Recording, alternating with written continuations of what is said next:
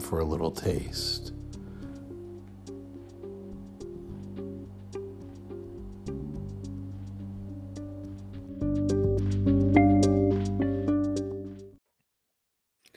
I just watched Return of the Fly, which is the sequel to the original The Fly. I believe it came out in 1959, which is a year after the first movie. My understanding is after the positive reception to the first movie, they fast tracked a sequel. And interestingly, if you haven't seen these movies, the first one's in color, but this second one's in black and white. So that feels a little backwards. I don't think it really detracts from the movie at all. I like black and white. It looks really good. But it does feel, I don't know. It's just a little unusual, right? There's no artistic reason, story-wise, or story reason really, that I could pin down. It's probably just more of a production reason. I would guess. But I don't know. I don't know. There may be reasoning out there, but I haven't investigated it. Nothing obvious from watching the movie.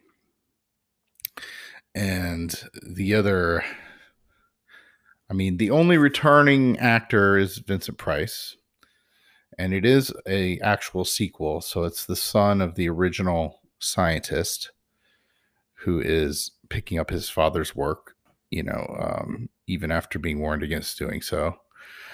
And it goes from there. And the storyline is more straightforward, really, than the original, which, maybe points to it being rushed into production. I don't know. I really liked in the first one how there was a mystery aspect to it because you didn't really know what happened for most of the movie.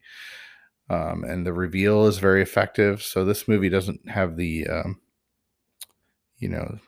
advantage of being able to do that because you already know what's probably going to happen or some version of the same thing's going to happen.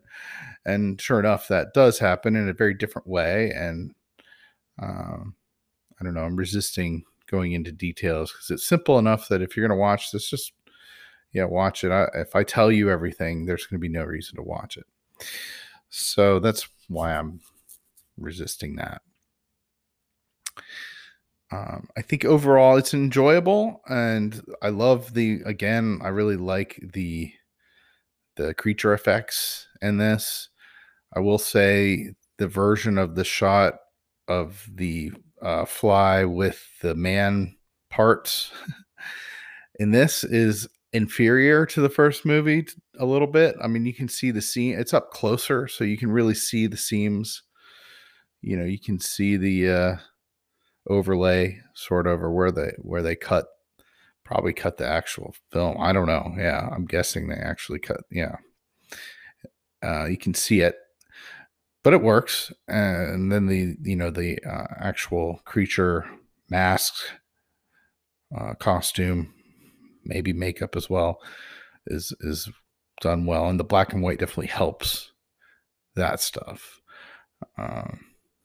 There is a subplot which is why things go wrong that's different than the first movie, which has some interesting stuff. Ultimately, it is what it is. I don't know.